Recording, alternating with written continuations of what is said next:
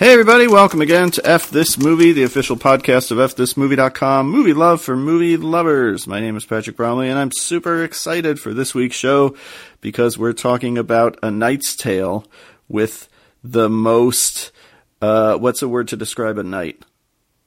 Knightly? Knightly? The most knightly man I know, Rob DiCristino. Hey, Rob. Hey, Patrick, speaking of which, for the rest of this podcast, I'd like you to refer to me only as the Seeker of Serenity, the Protector of Italian Virginity, the Enforcer of our Lord God. That's what I'd like to be referred to as. I like the Protector of Italian Virginity. Yeah, unfortunately, that's my own, so in my case. So we are going to be talking about A Knight's Tale this week. One thing I want to quickly mention is that beginning this week, it should be up this Saturday, if you're listening to this the week that the podcast comes out. So this Saturday would be the 17th of August.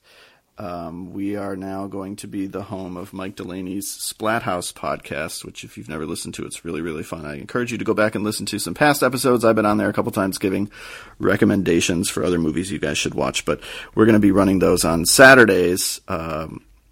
Mike's thinking was, well, we don't post content on Saturday, so why not give people something extra on the weekend? So we're going to start running Splathouse occasionally, beginning this Saturday with an episode on Tony Scott's The Hunger. So I'm excited for that. Rob, have you seen anything good lately? I've seen things. I think today, as we're recording this, I think today my review of The Kitchen posted. It did. I really wanted to like The Kitchen. I really... there's all kinds of reasons, as I outlined in my review, why we should like this movie and why I want everybody, to go see it and all that. But ultimately, it's just too clunky and underdeveloped. And I keep getting into conversations with people about it, and a lot of people seem to agree that it would have done much better as like a Netflix series or like a limited HBO kind of miniseries. Performances are interesting. I love Elizabeth Moss, as I mentioned, but I ultimately would have liked a little bit more out of it. I won't say much more about it because I wrote a review, so you can read that. I did not realize until I read your review that it's based on a comic book. Yeah, apparently it's like an 8-part miniseries. I have not read that either, but that kind of, to me, really reinforced, like, oh, wow, this plot line, this plot line, this plot line. You can tell some of the stuff was condensed for the movie, okay. And I would have liked to have seen a lot more of that. I think I was a little bit too hard on Melissa McCarthy in my review, because I wrote it last week and I've been thinking about it. My biggest complaint is that she's not in it enough. That actually should be more of her storyline. It's not that her storyline is bad. It's that because she's sort of a mother turned mob boss, and that's sort of the theme here. It's these 3 women who were wives to basically mob soldiers who go to jail, and they're kind of trying to make their way. And each one of them has like a little bit of a different approach to that based on who they are and their sensibilities. And the Melissa McCarthy storyline that I thought could have used the most out of all of them, and I would have liked to have seen that a lot more in a longer series. So maybe they'll adapt it again or something, but ultimately I didn't really love it. I love Donald Gleason. He's really good in it. It's a movie, and I have only seen the trailer. I haven't seen the movie. I thought the trailer was like 4 jokes short of a Saturday Night Live sketch, but I would accuse it of being hastily put into production to capitalize on the success of Widows, were it not already based on a comic book and probably in production before Widows ever came out. But it was hard to see the trailer and not think, boy, this seems familiar. Yeah, it's definitely, I read a lot of stuff that people were comparing it, even in the theater that I saw it at, people were talking about comparing it to Widows. And, on the surface, they're very similar thematically, and in terms of, they're very, very different movies. I think Widows is a much better movie. Okay. What else besides The Kitchen? I also saw Scary Stories to Tell in the Dark. Yes, do tell. Which I enjoyed quite a bit. I was talking to Adam about this. Adam and I are in this weird place where we're just not agreeing on movies lately. But I really liked I think I sent a text to you guys, like, it's very good, like, starter horror. Like, it's very good, like, intermediate preteen, like maybe Rosie might be a little young for it, but maybe Charlie might kind of be almost on the cusp of it, because it's kind of it's less intense than like It, but it's maybe more intense than like Goosebumps. You know, It's that middle sort of road. And I did not grow up with the book series. Was that something I was supposed to have grown up with? Absolutely. Okay. So everybody else in my life apparently knew this. I knew Goosebumps when I was a kid. I read stuff like that, but I guess I just missed it. I predate Goosebumps, so Scary Stories was my Goosebumps, but maybe it was already kind of I think done Scary and Stories gone by the time you came around. Probably, because I think Scary Stories was like late 80s or mid 80s, whereas Goosebumps I think was probably more 90s. So yeah, it would have been slightly more my time. I've read a lot of stuff about it. A lot of people would have preferred it to be a traditional anthology with like a framing device, where you just go into each story. The movie itself does something a little different, where it rather than doing a wraparound story, it kind of does an actual plot with a group of kids, and each one of the kids kind of encounters one of the stories, which there's problems with that. It doesn't always work because tonally it kind of goes all over the place, but I thought there was some really good stuff in it. I thought that a lot of the practical effects and a lot of the scares were really good. There's a couple images, the jangly man, and there's a sort of a woman, a ghostly looking woman in a hallway. There's a sort of red hallway scene, which again, I don't have a frame of reference for the books. So if you know these stories, I'm butchering them, I'm sorry. But there's a lot of really, really, really good preteen kind of, adolescent level scares in it. There's stuff that's just creepy enough to be unsettling, but not so gory and violent that you can't show your kids. I really enjoyed it. I mean, it's got its problems, but I really enjoyed it. And one of the things I think I told you guys, at a really fun theater anecdote where I was at a preview screening for it, and right before the movie started, 3, I would say maybe 11 to 12-year-old boys came and sat down in the row next to me. And, of course I'm like, oh, okay, because they're all on their phones and stuff. But then they started watching the movie, and about halfway through, one of the boys turned to his friends and kind of explained the concept of the final girl to them. Like, oh, she's going to live and she's going to figure it out and she's going to do this and that. And he kind of, without knowing all the names of the tropes and stuff, but it was really, really cool. I kind of walked out of that screening like, I just saw a really good preteen horror movie, and the preteen kids were like smart about it and appreciated it. And I was like, all right, this is good. I kind of went sort of skipping out of the theater like, it's going to be okay, and of course, 20 minutes later, something happened that destroyed all that. Probably. I'm surprised you made it 20 minutes. That's actually impressive. So I opened Twitter and I was like, oh, never mind.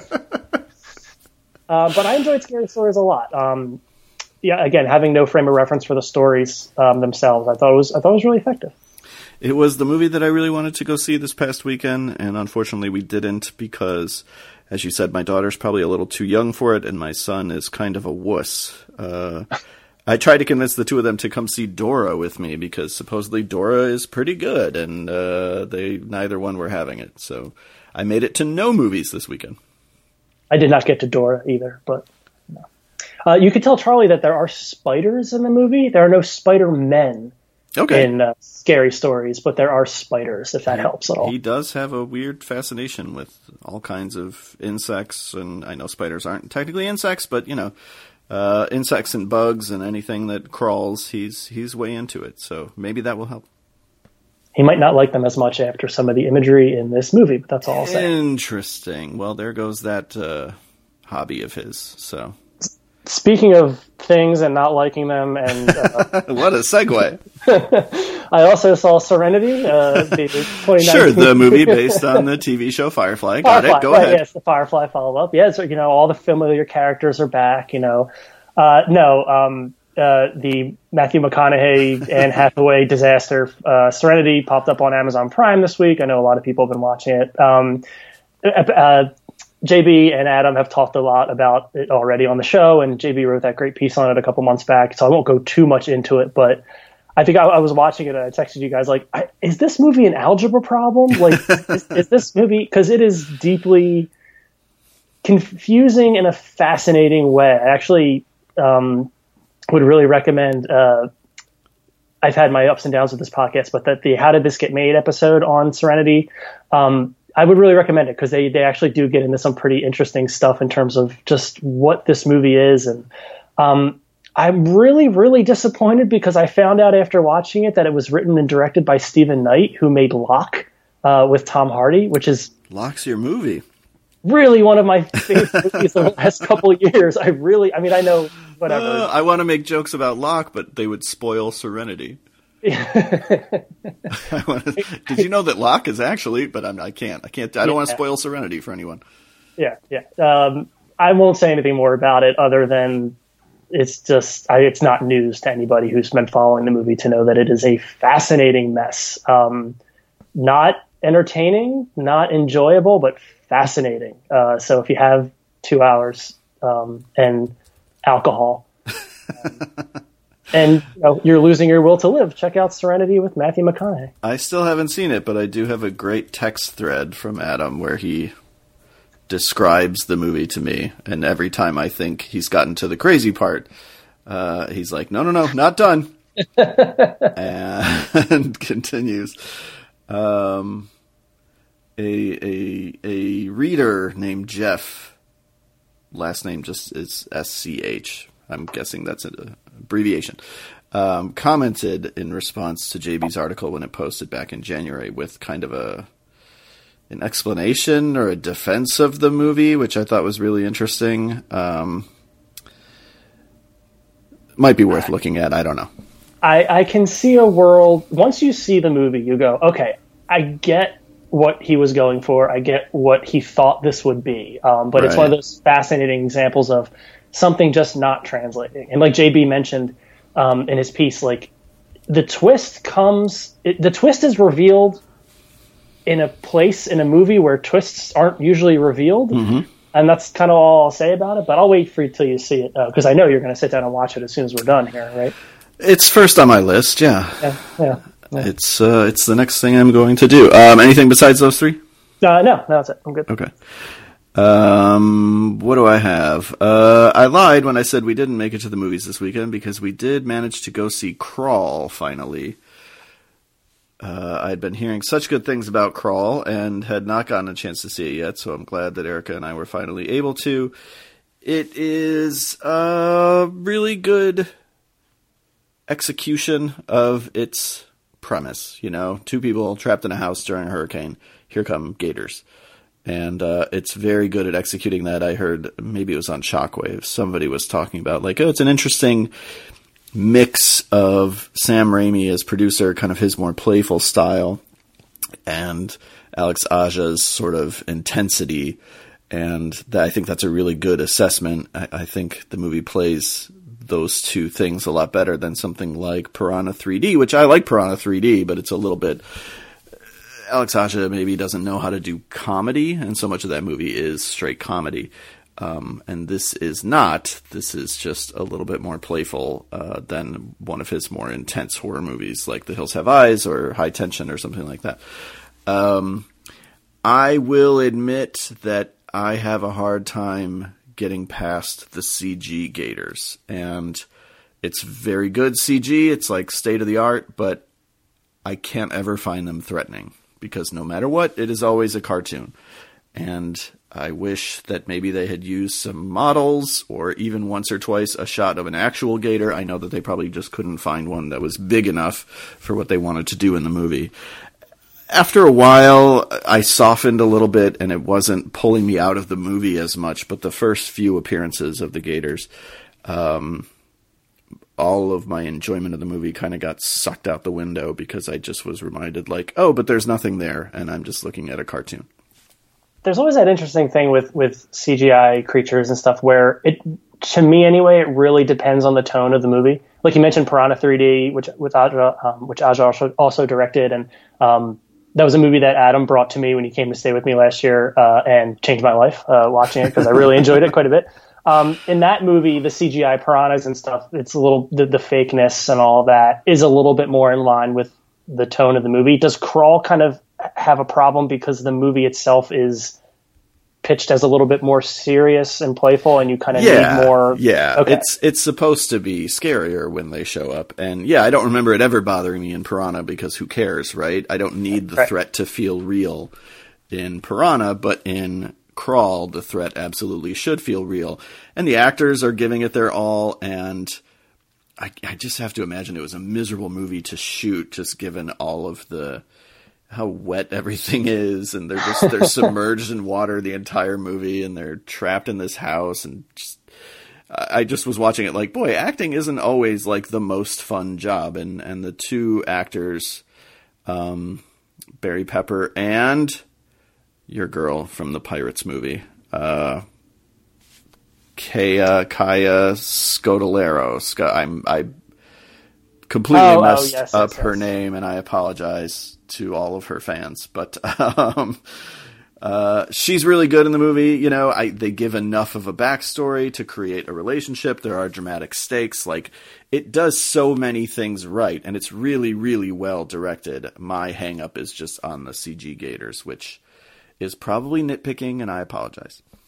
When you said earlier, when you started, you said something like, I couldn't get past the CG gators, and I kept thinking of you like in a video game, like trying to get past the CGI. Well, because they're so big. And that would happen because I am not good at video games at all. Right. So 2 movies in our What Have You Seen Lately in which the characters spend most of the movie completely soaked and wet, which is Crawl in when it's a miserable way, and Serenity when it's a Matthew McConaughey sexy way. Oh, right. McConaughey spends most of that movie dripping wet. So you get 2 flavors here. Check out both movies. The twist in Crawl, surprisingly, the exact same. That should just be the twist in every movie from now on. I don't want any other twist. I haven't been seeing a lot because I've been unfortunately watching the Underworld movies for an upcoming episode of Corpse Club because I promised Heather I would, and it is not working out for me. These movies are not for me. I know that they have their fans. I'm only through the first 3, which I've seen before. I'm now venturing into unknown Underworld territory with the last 2 movies because those will be new to me. But there are 5 altogether? There are 5 altogether. Okay. All of them probably January releases. And I will say, of the 3 that I've watched, they have gotten progressively better. The second one's a little better than the first because it's just got more stuff going on. It's shorter, which helps. My God, the first one was over 2 hours, but it feels like 4. It's gorier. It just has more stuff. And then the third one is a prequel that takes place like hundreds of years before the first 2, has a new director, and is a considerably better movie than the first 2. So that one is Rise of the Lycans? That is Rise of the... Because, listen, we've all been wondering, hey, how did these Lycans rise? At which point in the series does the twist happen where you find out? That's the Serenity twist. That's halfway through 5, which makes you reconsider the previous 4 movies. Got it, okay. I've only ever seen the first 2 Underworlds. I did not continue on with the series after that. So. No, and you made the best choice for your life. Listen, if people like them, I get it. I watch them and I'm like, I understand why these movies have fans, right? It's just, I'm not one of them. So if you're a fan of this, it's all cool. It's all working for you. It's like, yeah, bring on another one. Give me more people in leather shooting guns. Make all the cinematography blue. I get it if you're digging on it. I saw somebody at Flashback Weekend cosplaying as Kate Beckinsale from Underworld, so I know these movies have fans. I am not yet one, but I do have 2 more movies to go. And perhaps if it continues on this upward curve, maybe by part 5, I will be fully on board and will completely reverse my position on the Underworld films. I don't know yet. Well, keep us updated, because... See, the thing is, I already know how the Lycans rose, and I don't know where to go from there. Got to see them fall, Patrick. You got to know how they fall. Perhaps. You got to know at what point it all becomes that Serenity spoiler that I can't spoil. It's like there's so many jokes I can't make. No. The last one does star Charles Dance. All right. What's the last one? Is the last one Blood Wars? Blood Wars. I'm looking at it. Oh, God. I gotta watch a movie called Blood Wars. They're called death dealers throughout the movie. Like, Kate Beckinsale is a death dealer. Isn't that just a fancy way of saying murderer? Yeah, but it's like professional murder. Just dealers. It's equity. Right. He deals about murder. And then, so you've seen Underworld, Evolution, and then Awakening? I haven't seen Awakening yet. Rise of the Lycans is 3. So Awakening and Blood Wars are the next 2. Yeah. Okay. Yeah, I'm pretty excited. Only one of those is Len Wiseman. Which one? Is he Blood Wars? No, he's Awakening. He came back for Awakening and then left? He's back for Awakening. Blood Wars is Anna Forster? A female director? Yeah. All right, well, maybe Rosalie Lewis can write about it. Then she can watch it for me. She's on Outlander. She does a show that has lots of fans and I've never seen. See, there you go. All right, so maybe high hopes, right? Yeah. Maybe now that the Lycans have rose, anything is possible.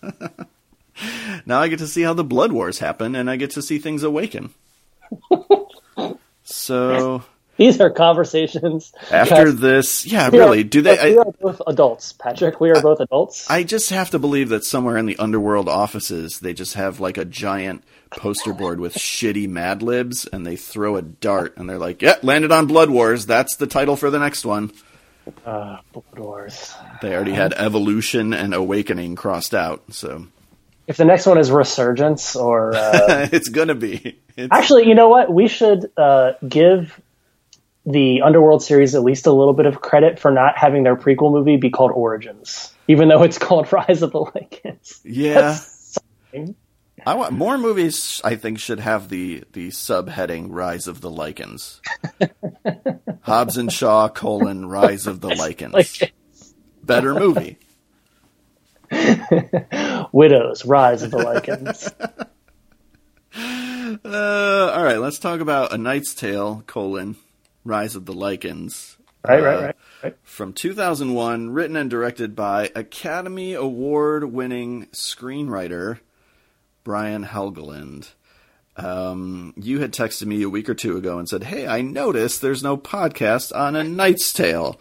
So maybe talk me through your thought process on how you wanted to do a show on A Knight's Tale. So A Knight's Tale is one of those, I think our friends Brian and Eric would refer to this as a handshake movie. For me and my group of friends, really, really into this movie. This came out in 2001, so we were high school freshmen. And this is one of the few kind of non-Star Wars movies I saw in the theater multiple times when I was a kid, because I grew up right behind, Adam and I have talked about in our column, I grew up right behind this little kind of dirt strip mall called the McDade Mall, and there was a theater in there. So I could literally walk across the train tracks and go to a movie whenever I wanted. And so I saw everything, but this was one of the only movies of that time period, the early 2000s, that I really went back to multiple times, because there was something about it that really made me feel, it was one of those movies that felt like it was made for me, because I liked the whole historical fiction thing. I liked the anachronisms of the music, which we'll get into, of course. The cast was kind of a who's who of early 2000s, the Shannon Sossamon factor. I liked the dialogue. I liked the way it was written. I love the fact that Geoffrey Chaucer was just thrown in there. I liked that a lot. I liked being kind of a nerdy English kid, English, the subject, not the language. Being an English teacher now, I had this really interest early on in this kind of mashing up of historical fiction. And remember, I'm 14, so I'm like, yeah, this is cool, I love the history and literature. It made it seem kind of cool, you know what I mean? It made it like I could go see this cool, fun, romantic action movie with my friends and then talk about the Canterbury Tales, and, oh, did you know that this is a reference to this and this? And so it's still a movie that my friends and I, will occasionally talk about, or we have like inside jokes that kind of relate to it. If someone spontaneously yells their name, for seemingly no reason, or yells William, So yeah, it was one of those movies that, you and I have kind of found this pocket of movies that we podcast about, like sort of Josie and Pussycats kind of type movies where we both sort of have this weird affection for it. And I don't know how you feel about A Knight's Tale, but this is one of those movies that I have that similar kind of affection for, where I can see all the seams, especially on this viewing. I know it's got issues, but there is a comfort to it that just really made me want to talk about it. It was a movie that was, I saw advertisements for it, and it was a movie that I think we went to see opening night because it was the new movie that was opening. Like, there was nothing about A Knight's Tale from the marketing that made me really want to see it. I knew who Heath Ledger was because of 10 Things I Hate About You and The Patriot, which I had seen at this point, but he wasn't yet Heath Ledger. I'm sorry, Patrick, The Patriot, Rise of the Lycans. It's a free country, or it will be once those lichens rise. Most of the cast was new to me. Like, this was the movie that put so many people on my radar. Paul Bettany, Alan Tudyk, Shannon Sossamon. For anything I saw them in for the next few years, it was like, oh, that's so-and-so from A Knight's Tale. So we went to see it opening night because it was the movie that was opening, not because I was dying to see it. And I think I went in like, all right, A Knight's Tale, what do you got for me? And it completely won me over. And I really, it's sort of the definition of a pleasant surprise, a movie that I expected very little from and got quite a bit. Because it's one of those movies, this is, listen, a bold overstatement. So I'm going to backpedal immediately. But it reminds me a little bit of The Princess Bride in that it has a little bit of everything. I know The Princess Bride is a movie you hold very dear. I am not saying that A Knight's Tale is as good as The Princess Bride, but it is a movie that has a little bit of everything. It has some drama, it has some romance, it has some comedy, it has some action. It's a very satisfying movie. And the kind of movie that doesn't really get made anymore.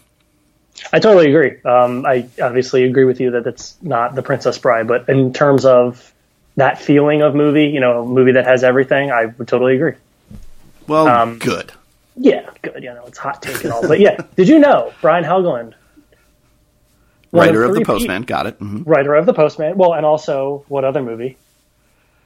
Besides L.A. Confidential, Mystic River, The Postman, he directed Nightmare on Elm, or he wrote Nightmare on Elm Street. Oh, that's right. He did do one of them. Did he do 4? He did 4. Yeah. He's one of 3 people to win an Oscar and a Razzie in the same year. For L.A. Confidential and The Postman. Yep. Both in 97. Look at that. Interesting.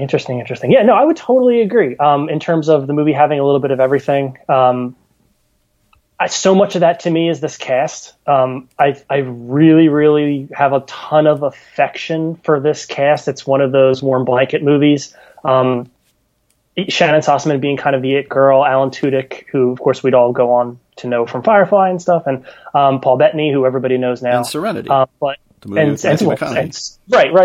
Serenity: Rise of the Lycans. R.I.P. Wash. Mark Addy, who would go on to play King Robert Baratheon in Game of Thrones. And Rufus Fred Flintstone in that's right. In the Viva Rock Vegas. That's right, because Goodman didn't come back for that one, right? No, he was it was a prequel. It was sort of their Rise of the Lycans. So instead of Goodman Moranis, we had Addy Baldwin. Got to see how the Flintstones rose. That's right. Rise of the Flintstones. Underworld Rise of the Flintstones. : Rufus Sewell, who would be the villain basically in everything. I do want to call out real quick James Purefoy. Purefoy, am I saying that name right? Sure. He plays the Black Prince of Wales. He plays Prince Edward. Right. Who did you watch the commentary track? No, I did not at all. So it's Helgeland and Paul Bettany. And they say 2 things over and over again. 1, he was voted sexiest person on the film set by the entire crew. And 2, and I think this commentary was probably recorded around 2001 when the movie came out, or whenever the movie first came out on DVD. They keep pitching him as the next James Bond. Because he is like smoldering in this movie. He's in like 2 scenes, but he makes such an impression. I really like that performance a lot, but MVP of this movie for me, well, maybe not MVP, but hidden gem, even though I hate that phrase, is Laura Fraser as Kate the Blacksmith. I never understood why Will focused so much on the princess when the blacksmith was right in front of her. She seems to be mourning a husband and is taken off the table pretty quickly as a romantic prospect. You know what? I love a girl wielding a pair of hammers, Patrick. I don't know what else I can tell you. I do love the moment when she becomes like part of the gang. Yeah, it's so great. And for those of you who stuck around to the end of the credits, pre-Marvel post-credits stinger scene also wins a farting contest between the boys. Oh, I did not see that scene. Got it? Just go ahead and YouTube that at the end. I'll send it to you. She wins a farting contest. Wow. So Hammers and farts. Hammers and farts. A Knight's Tale, hammers and farts. Rise of the... I love Paul Bettany in this movie. Paul Bettany as Geoffrey Chaucer. Apparently, according to the commentary track, which I listened to this morning, he had a friend who came in and punched up a lot of his big speeches and proclamations and stuff. But the big thing, of course, is his jacket. I've been wanting to go as Geoffrey Chaucer in A Knight's Tale for Halloween for years now, but I cannot find that jacket. That's a costume no one would get. It's really, excuse me, why are you homeless? But I love that. I love that a lot. So what being a little bit of everything, did it hold up for you on this viewing? It did. I will say about 2/3 or 3/4 of the way through the movie, it starts to sag. I think the movie's a little overlong. It's like, 2:10? It's somewhere in there. And I think at an hour 50, an hour 45, and I don't like to be the person who's like, this is what the running time of a movie should be.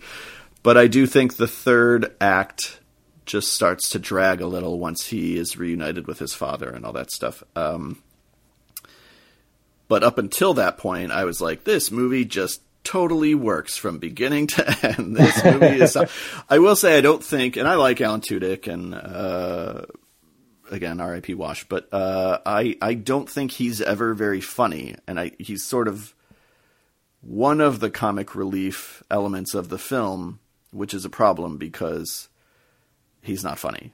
Well, the problem is that Paul Bettany's also in there. I feel like you either have to have Tudyk or Bettany, and I feel like Bettany upstages him so much that Tudyk basically just gets, the angry, he kind of becomes that side comic relief who, like you said, isn't very funny. Because Bettany steals every moment away from him. He's pretty great. And again, this was my reference point for a long time for Paul Bettany was, it's the guy from A Knight's Tale who announces, forgetting, of course, that he's playing Geoffrey Chaucer, because I don't think I had seen this movie since opening night. I mean, I owned the DVD, but I don't think I'd ever watched it, which is weird because it seems like the kind of movie that, like, if this was on TV, I would probably stop on it and watch it, and for some reason I don't think I had. But I don't know that it plays that often. I don't feel like I come across A Knight's Tale all that often. It plays in my house all the time. Well, I mean on TV. I don't mean when you put the DVD in. One of my notes, I'm just laughing right now. One of my notes I wrote, this movie is full of sexy men with ruffled hair. Sure. I mean, and it is. Well, and it's really one of the only times I feel like we got Heath Ledger movie star, because Heath Ledger was sort of, even though he was a movie star, he was always kind of more of a character guy. Even one of his big performances like Brokeback Mountain, he's doing much more of a character part. And this is a movie that's just trying to coast on his charm and his likability, which he has in spades. Like, I think he works in this kind of a movie. I don't think he was all that interested in making this kind of a movie for the majority of his career. He was drawn to darker, heavier stuff. But it's one of the few examples. I know he made another movie with Brian Helgeland called The Order, which I have never seen, but that's sort of another Heath Ledger movie star movie. But he really works as in this, he could have made a career out of doing these kinds of movies.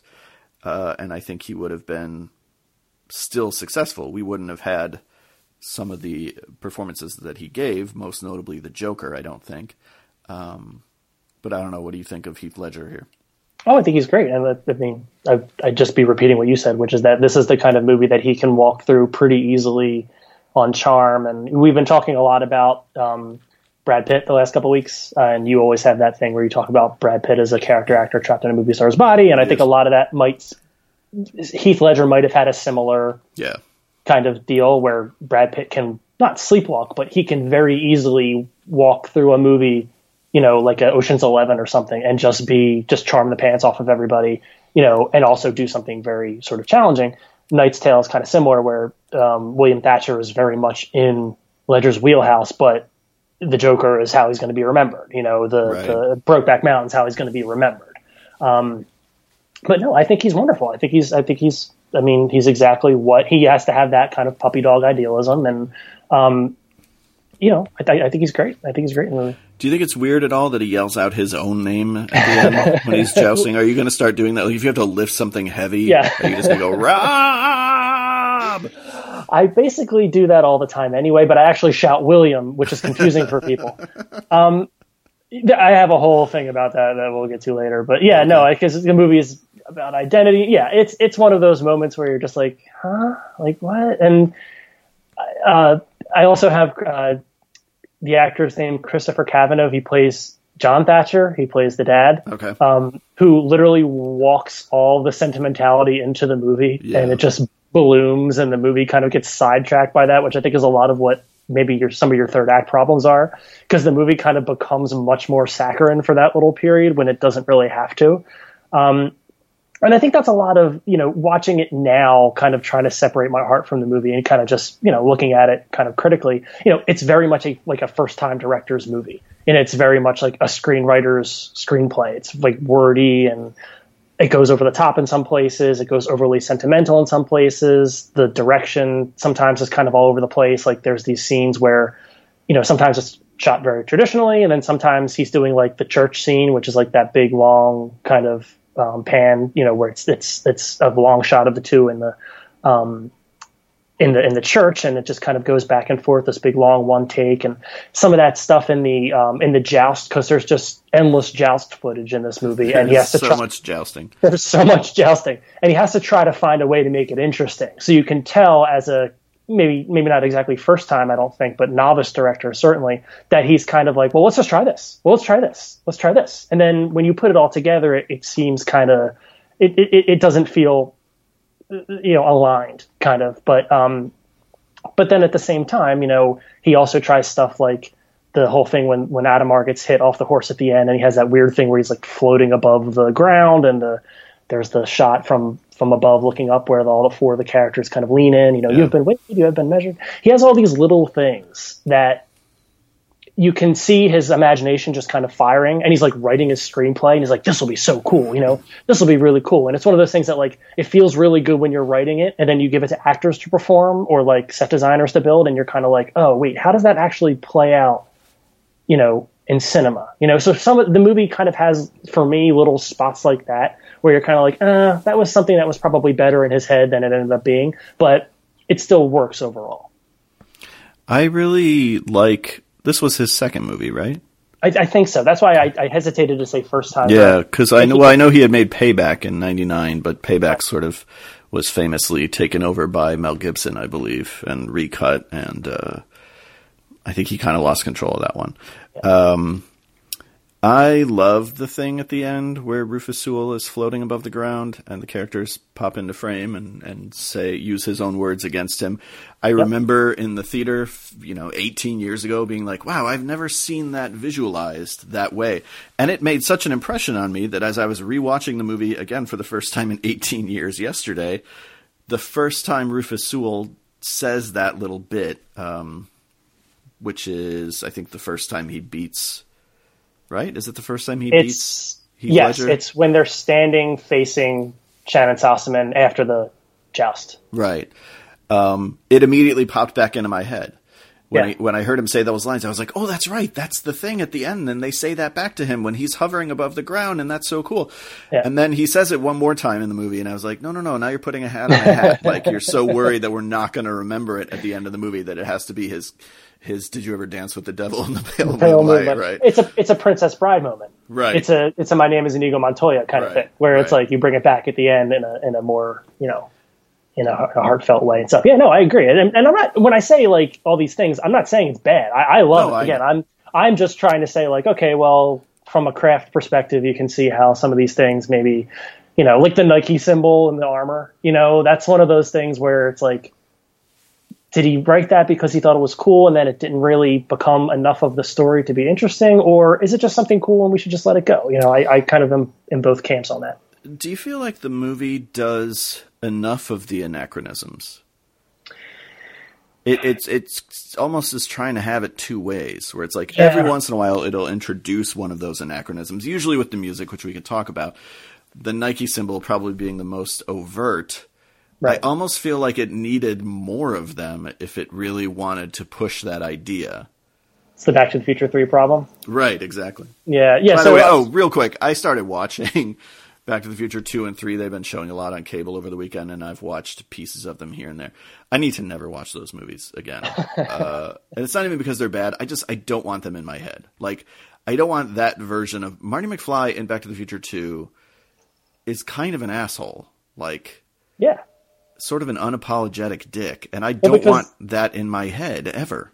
Don't Zemeckis and Gale talk about that, where they're like, well, we realized if we were going to make a sequel with him, he's kind of like just a plot device in the first movie because George McFly is the hero. So we have to give him the whole chicken thing and make him interesting. And he just ends up coming off as an asshole. But he's at least a likable teenager in the first movie. And in this one, he's just like, yeah, let's make some money. I'm going to steal this almanac. Oh, would you call me chicken? He's just kind of a dick. I don't want that version of Marty McFly in my head as I watch Back to the Future. So I think I vowed to never revisit the sequels. I think that the Back to the Future 3 little score addition to the Back to the Future theme, the I like that. Sure. That's what I walk away from Back to the Future. All right. And ZZ Top, of course. And ZZ Top, yeah. Anyway, Back to the Future 3, Rise of the Lycans. But, no, so you're looking at needle drops, right? And it's like boys are back in town, taking care of business. Those two are kind of just super on the nose, but then you have We Will Rock You in the opening, and that's the thing where you're like, oh, wow, okay, because it's not just non-diegetic sound. The people in the crowds are singing We Will Rock You, you know? Right. Which is cool. And then Golden Years later at the banquet, I think rides that line. I mean, they're clearly dancing to a song that has that same tempo. I don't know if it's meant that I don't see them singing it necessarily. Maybe I'm wrong about that. I don't know. I don't know if it needed more. I don't think it needed less, because I know one of the things in the commentary track that Helgeland complains about a lot is people walking up to him apparently and telling him, like, they didn't have Queen, in medieval Europe. And he's like, oh, I'm so sorry, So I can see his frustration by sitting down and being like, oh, I thought this was something really cool. And, of course, audiences don't understand it. That is a good observation, though. They did not. Queen was not around. I saw Bohemian Rhapsody, and they were not around. Oh, right. Yeah, well, Bohemian Rhapsody, is accurate. If we want to talk about accuracy in cinema, we need to talk about... Roger Ebert, I think, in his review, sort of famously pointed out that, like, yes, it's anachronistic, but having an orchestral score would have also been anachronistic because they didn't have orchestras. So, well, because it's about attitude. It's about okay, what would young people be listening to? What would be a song? It's a sporting event. It's a hockey game. You know what I mean? You hear "We Will Rock You." You hear They should have played. Da, da, da, da, da, da, da, da, da, da. Fan edit, Patrick. Fan edit. Thank you. I don't know what that's called. So, I don't know either. I'm just saying fan edit because I think it should go in. I would have liked more. I felt like the clothes too. Like Shannon Sossaman's wardrobe has that like. But again, she's the only one. It's like it picks and chooses in these weird ways. It's not bad. Again. Yeah. But they sort of go more contemporary with her. They put the red in her hair and just give her kind of this punk look at times. Yeah. But she's the only character who really gets that sort of treatment. And I get what he's going for in terms of trying to set her apart. But I just feel like there are other areas where maybe pushing the anachronisms a little bit more would have made what he's going for more obvious, so that people wouldn't have been coming up to him and being like, that woman did not invent Nike. Well, it's the Chuck Taylor's in Marie Antoinette thing, right? Right. Where it's like you do a lot of that or do none of it. Yeah, right. I agree, and that's why I kind of go back to this thing where it's like it's very screenwritery. It's very kind of like, this is my first big chance to do something imaginative, and I've got all these ideas where I'm going to have some of this stuff, but not too much. Maybe if he had been.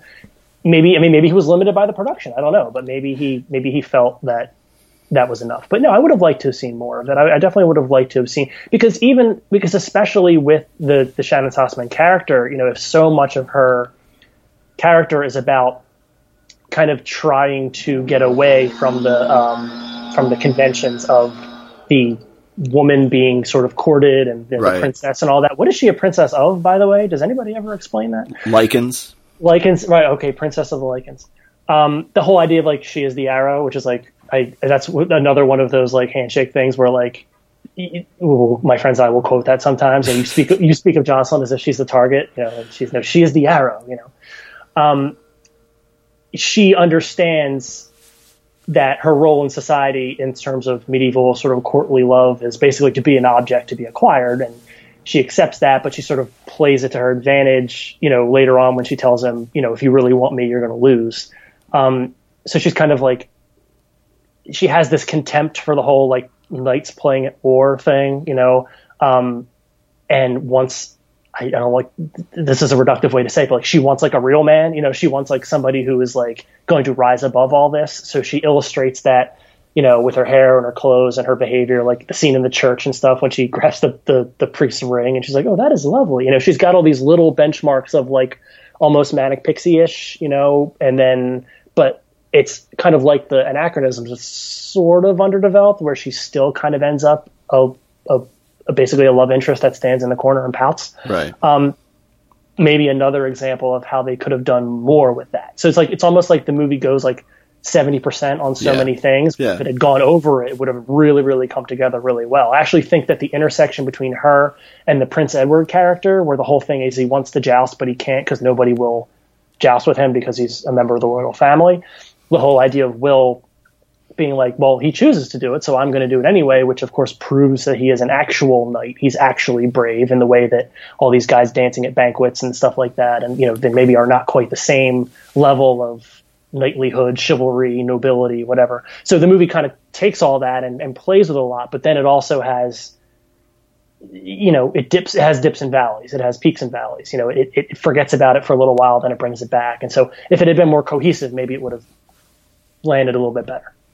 I appreciate that, Brian Helgeland, I think, is an uneven screenwriter, but I appreciate that as a screenwriter, he's thinking about some of those kinds of things. Like, I think there's a worse version of this movie that is entirely thematically focused on Will and his whole question. You had mentioned identity earlier. But I like that he kind of adds these other characters who are in a similar situation. And it's not that they are peasants who wish to be knights. In some cases, they are princes who wish to be knights, or a princess who wants to be more. The movie's about being more than your station.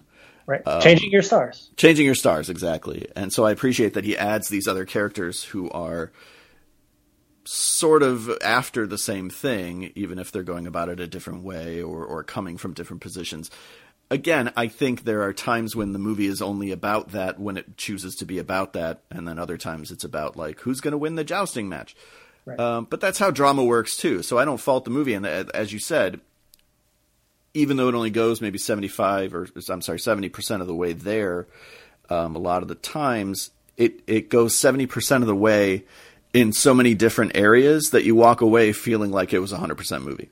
Yeah, it's Princess Bride. It's got that kind of. It does so many Princess things. Bride does 100%. Well, it does 100%. Yeah, but I love the one thing along this subject. Speaking about the Prince Edward character, I love the scene at the stocks where Will is, of course, eventually knighted by the prince, who is inexplicably wearing like an Emperor Palpatine hood. And he's just sort of standing in the corner of the crowd, waiting for, I guess, a break in the action to reveal himself. But I like that he turns to the crowd and he basically goes, this man is a member of an ancient royal line, and fuck you if you say anything, because I'm the prince, right, and I will cut your head off if you argue with me. He knows it's bullshit. He knows he's making it up. But it's so, to me, is, you said, like, the movie is about certain things when it chooses to be. That's another one of those things where it's like, hey, nobility is kind of bullshit. Nobility is whatever the nobles say it is. Right. And he can just decide to make Will on paper what, of course, Watt says he's always been in his heart, But I love the sort of knowing grin. He almost looks down the barrel of the lens. Like, he almost looks right at the camera, just like, I said he was a knight now, so he is one, because of course Edward understands that your social stature can be constricting and stuff. And I just really love that moment. I think it's really, really funny because he's so incredibly full of shit, but he's the prince, so nobody can say anything. Right. Everybody sort of agrees to the lie. Right. Which in itself is an acknowledgement of the class structure being kind of, bullshit. bullshit. Right. Yeah, right. What is the line, and I won't remember it, unfortunately. Shannon Sossaman has a great line where somebody says something to Heath Ledger. She says, like, don't say that to him and act like I'm not here. What the hell is it? So they're in the church, and she starts yelling at him about this is after the that's what it is, yes. Okay. And the priest comes over and shushes her, and she turns to him and she says something like, don't shh him and me and spare him. Yes. You know? Yeah. Such a great moment. Such a great moment. And, again, the movie doesn't necessarily go out of its way to keep pointing out, like, oh, she's this empowered woman, but it does find little ways to do it. And it's not just in the way that she's dressed or stylized, but it is in moments of dialogue like that feel very natural. It doesn't feel like Helgelin being like, ooh, and what if my princess was a liberated woman? You know what I mean? It's not, he's not patting himself on the back for moments like that. I just thought that was such a great line. You very rarely find, at least in a lot of popular fiction, that archetype of the rebellious princess who wants to go her own way. Usually that's, well, she casts off everything. She casts off, her titles and goes off and lives in the woods and becomes Arya Stark or whatever. Like, which is fine. There's nothing wrong with that. But I really like that Jocelyn chooses to work within the system. Yeah. Because she's like, well, no, I like being a princess. And I really want to, I want to go to bed with Heath Ledger, but he's going to do it the right way. You know what I mean? Like, we're going to go about this the right way, which is the whole thing with him losing and all that. And I love that. Speaking of great lines she has, I'll never forget she goes up to him and she says, what are you wearing to banquet? And he says nothing. And she goes, well, we will cause a sensation, for I will dress to match. It's kind of a hey, now.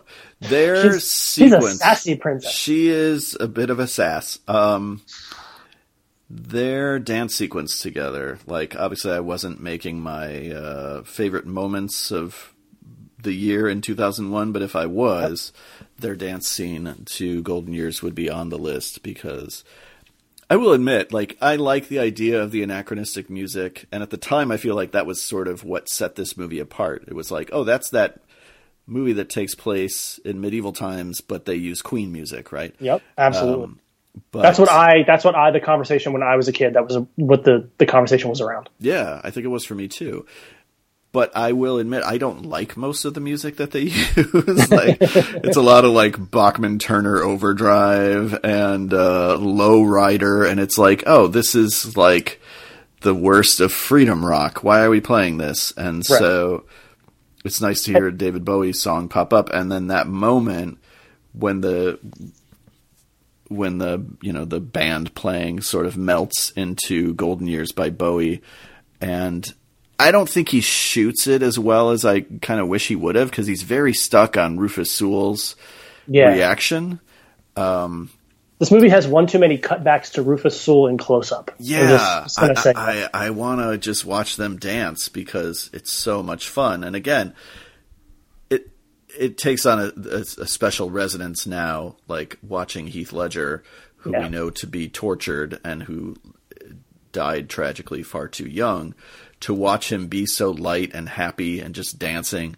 I think it's the moment where he and Shannon Sossaman have them. And I like their chemistry in the movie, but I think they have real chemistry in the dance. Like, I want them to start fucking at that point. Like, Deleted scene.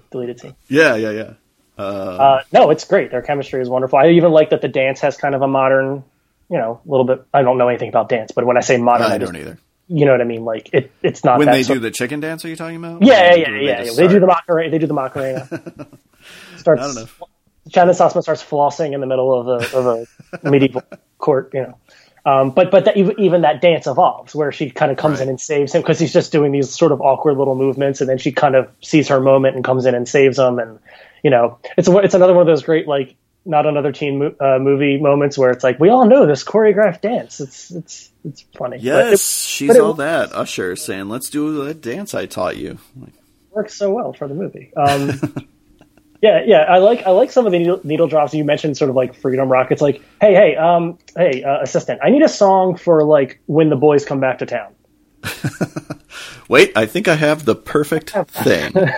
So in this scene, he's like training. I guess I'd say he's like taking care of business. Do we have like a song? Oh, God. Guys like taking care of business, because that's his business. It's like a Gary Marshall movie all of a sudden. It's just the most on the nose bullshit. Speaking of other movies, A Knight's Tale opened number 2 the week of May 11, 2001, behind The Mummy Returns. Oh, that's disappointing because it's a way better movie than The Mummy Returns.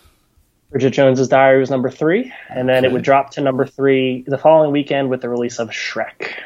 Oh, God. Knight's Tale is a better movie than all these movies. Indeed it is. And it's the one that probably is still talked about the least out of all of those. Not that anybody's really talking about The Mummy Returns, but...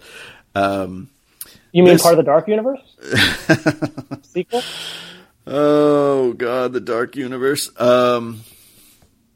That popped in my head recently for some reason. I don't know why, but that photo shoot of like Johnny Depp and Javier Bardem and Angelina Jolie and like, I don't know. It might have been cool.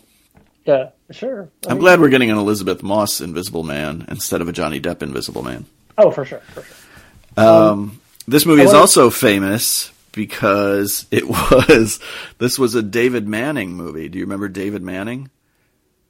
No, I don't think so. Hold on. So David Manning was the fake critic that Sony made up. Oh, that's right. All his his pull quotes on the posters were fake. Yes. This and The Animal with Rob Schneider and something else. And I don't know. Part of me is like...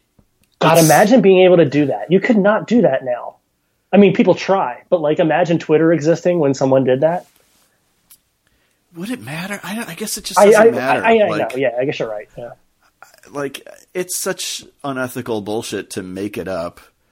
But at the same time, like, I was never going to investigate because you could find anybody to like something. It's not hard. Right. David Manning isn't all that different from Jeff Craig of 60 Second Preview or fucking Lights Camera Jackson for that. You know, like, it's not that. So I don't know. I thought nothing of it. I was like, well, that's kind of pathetic, Sony, that you're making somebody up. But at the same time, it's like, it's no different than if you just found an actual shitty critic to praise A Knight's Tale, which couldn't have been that hard. I mean, I know the movie didn't get like glowing reviews, but certainly it got 50-50. Yeah. It's very, well, Sony's got a Sony, you know what I mean? They are. I want to say Sony's the worst, but they're not. I mean, all these studios are kind of shitty. I don't mean ethically. I just mean like Sony makes so many dumb decisions, but most of them do, except for Disney. But we're all slaves to Disney at this point. So I have to say that Disney makes good choices, like a live-action Lion King. That's not live action. Lion King, Rise of the Lycans. Yeah, no, we would all be lucky to live in a world where Sony was the shittiest studio, for sure. Yes. Okay, can I talk for a second about the background stuff that's going on? This has one of my favorite things is Roland's sort of love affair with Jocelyn's handmaid that's never commented on, but is constantly happening in the background. It's one of the things by Bernice Bejo, later of The Artist. Oh, wow. She would go on to be the lead in The Artist. Not nominated for an Oscar, nor would she win, because, of course, we know that it was all the man. Right. Because Jean Dujardin was doing the only acting in that movie. Yes. Remember The Artist? Okay. I don't really, I'll be honest. No, I don't. I watched it that one time, and then that was it.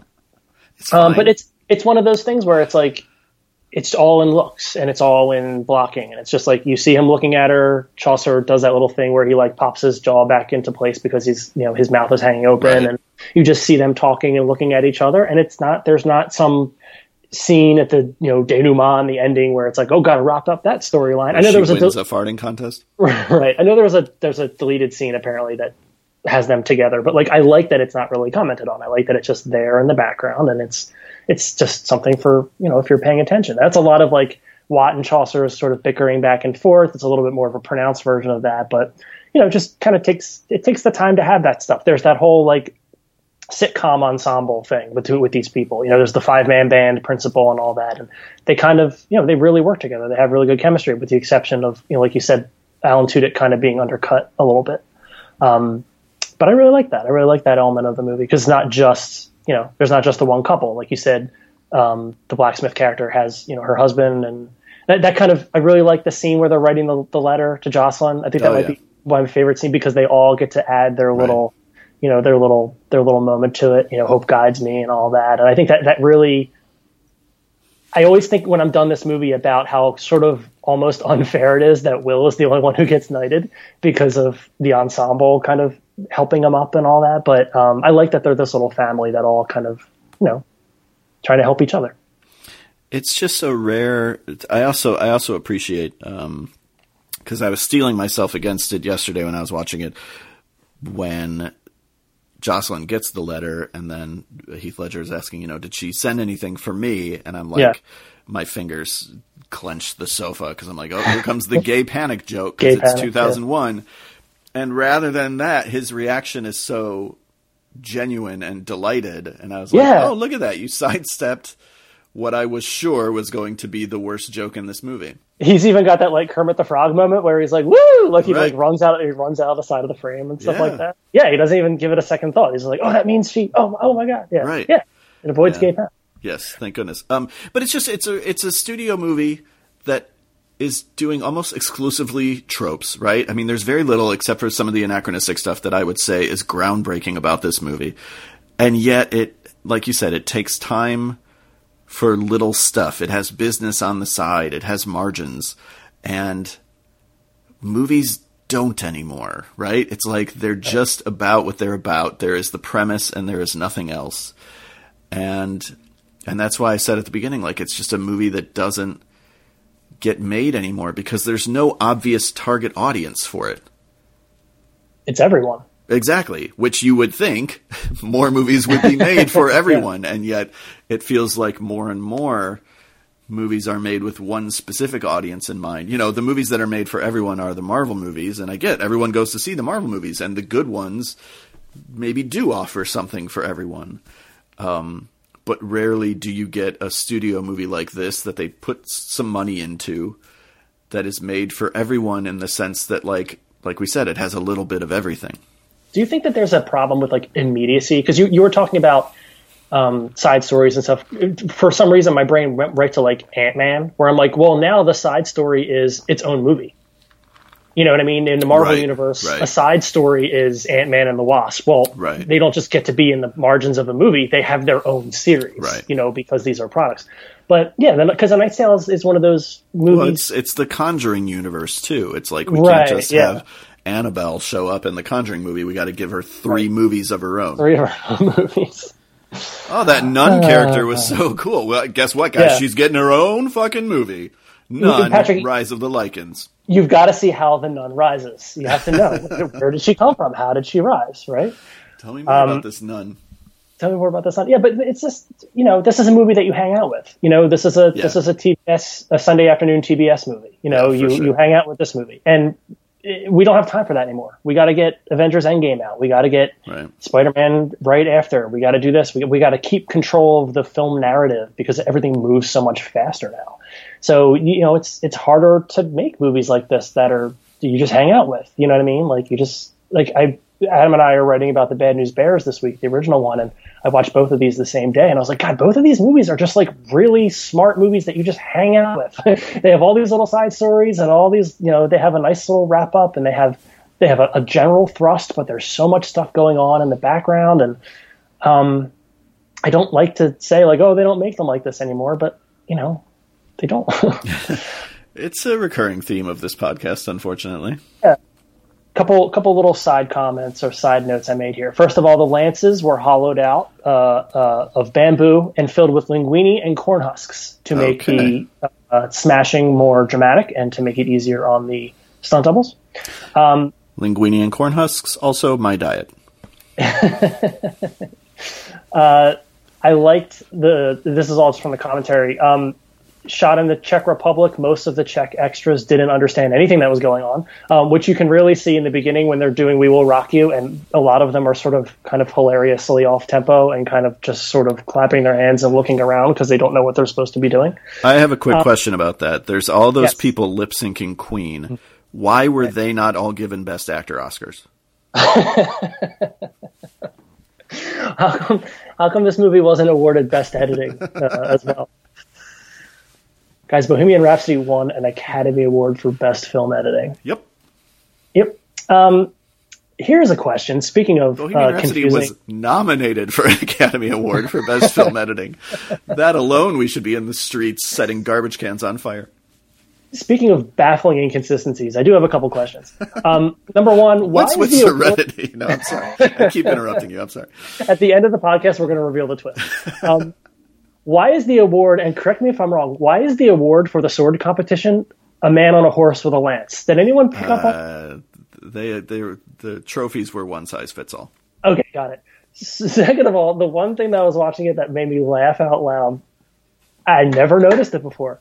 The scene where Adamar is introduced and he comes in and he sits next to Jocelyn, he's kind of mansplaining the tilt to her, like he's kind of saying, "Oh, you know, a match is three lances, blah, blah, blah." Did you pick up on the fact that his herald is inexplicably holding a falcon? No, I did not. Go back and rewatch that scene. The blonde guy, the herald, is holding a falcon in that scene. And never comes up again. Now I need to see A Knight's Tale: Rise of the Falcons. But my big question about everything, and I swear I spent some time, Wikipedia research, but still research. Can left-handed people joust? I mean, I want to say left-handed people can do anything. I myself am left-handed, but if you were jousting, would you be able to do? Is it one of those things where like baseball players sometimes bat right-handed because even though they're left-handed with the glove? Like what if William Thatcher was left-handed? Can he? And if there's any medieval jousting experts out there, please let us know, because I was so frustrated. I was like, are all these knights right-handed? Yeah, it's a question this movie is not willing to delve into. To quote George Carlin, these are the thoughts that kept me out of the really good schools. And then, the one thing I did want to mention is that Paul Bettany on the commentary track mentions the way that Will's injury mysteriously vanishes once he wins, that he actually jumps over the fence to run over to Jocelyn, and Paul Bettany is laughing about it at the end of the movie in the commentary track. He's like, that wound would definitely get infected and kill Will. And like a couple of things, like, he's got to hurry up and treat that wound. They don't have time for this. They don't have time for this cinematic kissing. That's why Rise of the Falcons is a tragedy. Rise of the Falcons. And then for my English teacher people out there, Helgeland mentioned in the commentary track that he read at some point that there was this period of like 6 months in the 1370s that Geoffrey Chaucer went missing. He would publish the Canterbury Tales later on, about 1400, and this movie has Simon the Summoner and Peter the Pardoner, and the Pardoner's Tale and the Summoner's Tale are both part of the Canterbury Tales, as is the Knight's Tale. It's the first tale, but it doesn't really have anything to do with this. So that's your English teacher corner. All right. That's all I got. All right. Well, I'm glad you recommended talking about this movie because it got me to revisit it, and it was just as pleasant as I remember it being. Oh, good. That's all. That's a pull quote. That's a real pull quote, not. What was his name? David Manning. David Manning, baby. That's how I'm signing all my reviews from now on. Top critic David Manning. He loves only Sony movies. Well, thanks, Rob. This was fun. Guys, the end of Serenity, it's a video game.